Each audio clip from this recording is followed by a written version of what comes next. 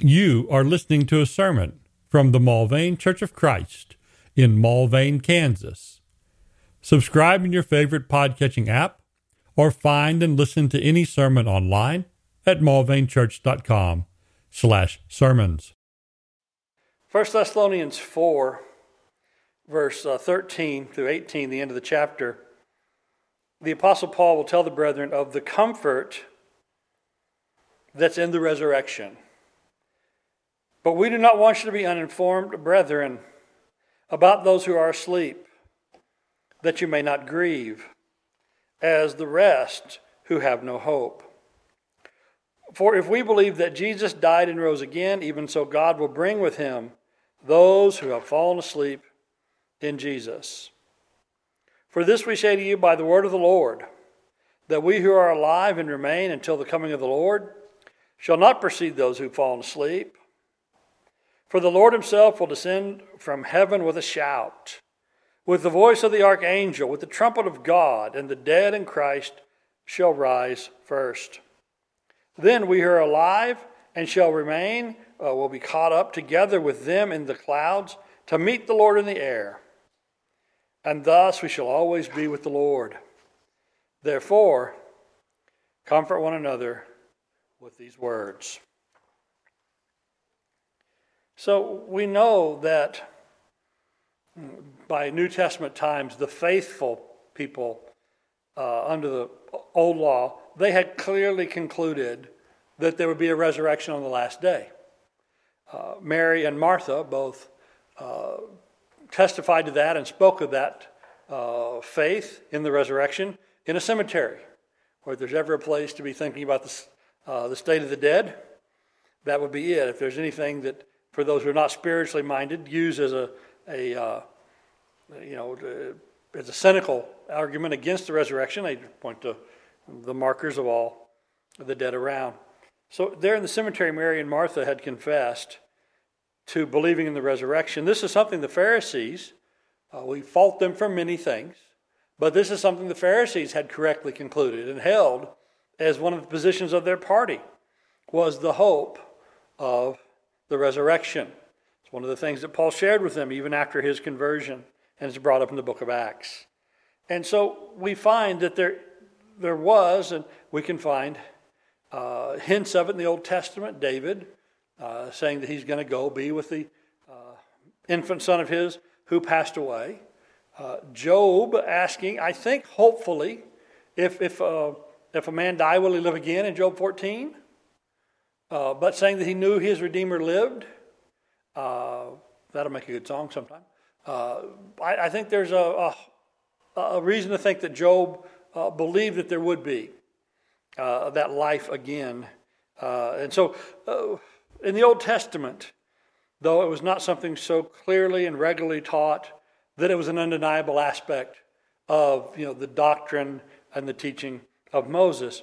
But after Christ's resurrection in particular, after he had in his ministry taught the absolute certainty of the resurrection, but then at the end of his ministry, he clearly proved it, coming back from the dead, that we have a new clarity in Christ on the resurrection. And here the apostle explains about the order of the resurrection. He doesn't need to go into the certainty of it. He just affirms that as an accomplished thing. So, brethren, we don't want you to be uninformed about those who are asleep. Now, he talks about them as being asleep in Jesus. Now, Paul writes this letter to the Thessalonians just a few months after their conversion. And so sometimes some have wondered how many of this congregation could have died in that brief span of time. But we do think, and remember, we think about the fact that they have been under severe persecution. There may have already been martyrs in the church at Thessalonica. And so if there had been martyrs, this would be an especially comforting passage in regard to them. But also, those who were asleep in Jesus, we think about those faithful to the Old Testament, like old man Simeon, who died looking for the consolation of Israel, looking for the Messiah to come. I think dying and being asleep in Jesus would include those who died in the hope of the Messiah to come.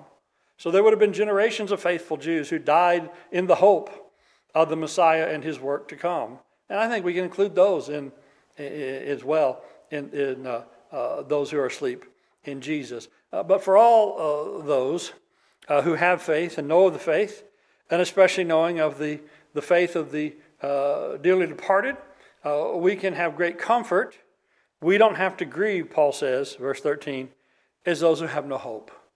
The graveyard is the final resting place of the body for now. The Scriptures affirm a bodily resurrection. The Scriptures affirm it will be a spiritual body. Paul compares it in 1 Corinthians to the planting of a seed. We plant the dry husk. In the proper time, when God has the conditions right, it will bloom into something much more glorious and be a different kind of body, but still a body. And so, as Christ had a bodily resurrection, so we'll have a bodily resurrection as well, if we believe Christ died.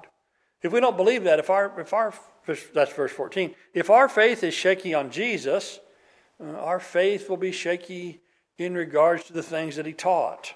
But having a confidence that he died and rose, so we also have a confidence that God will bring them back who've fallen asleep in Jesus. So Paul says, by the word of the Lord. So we're giving you Jesus' words. We're giving it clearly. We're giving it concisely. Here's the order. The alive and those that remain at the coming of the Lord will not be in front of those who've fallen asleep. So the dead will be raised first. In verse 16, there'll be unmistakable sign for them to come. Just as surely as in the cemetery in Bethany, Jesus said, Lazarus, come forth. There'll be a shout from heaven in verse 16. The archangel, at the command of God, will give out the great shout. There'll be the trumpet of God, and all those who die in Christ, they will be raised.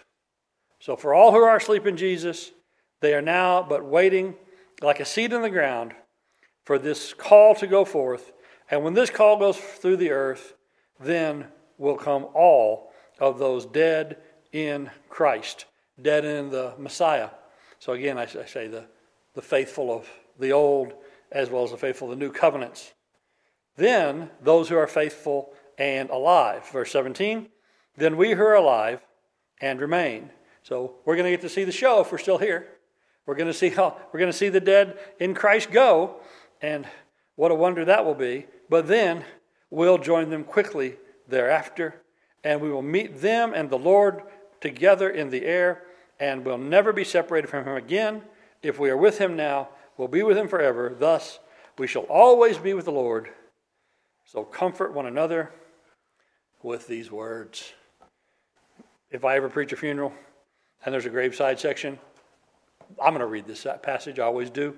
I read it every graveside service as the last words of Scripture before we go home and before we often go to have a meal with the family. But we have in the cemetery and we have with us in our daily life these comforting words that if you're with the Lord in this life, you will forever be with him in the resurrection after this world and the time of this body has passed. So let us always comfort one another with these words in clarity, in faith, in Jesus Christ. Thank you for listening to this sermon from the Mulvane Church of Christ. Additional sermons and information available at mulvanechurch.com. Come see what a difference the Bible way makes.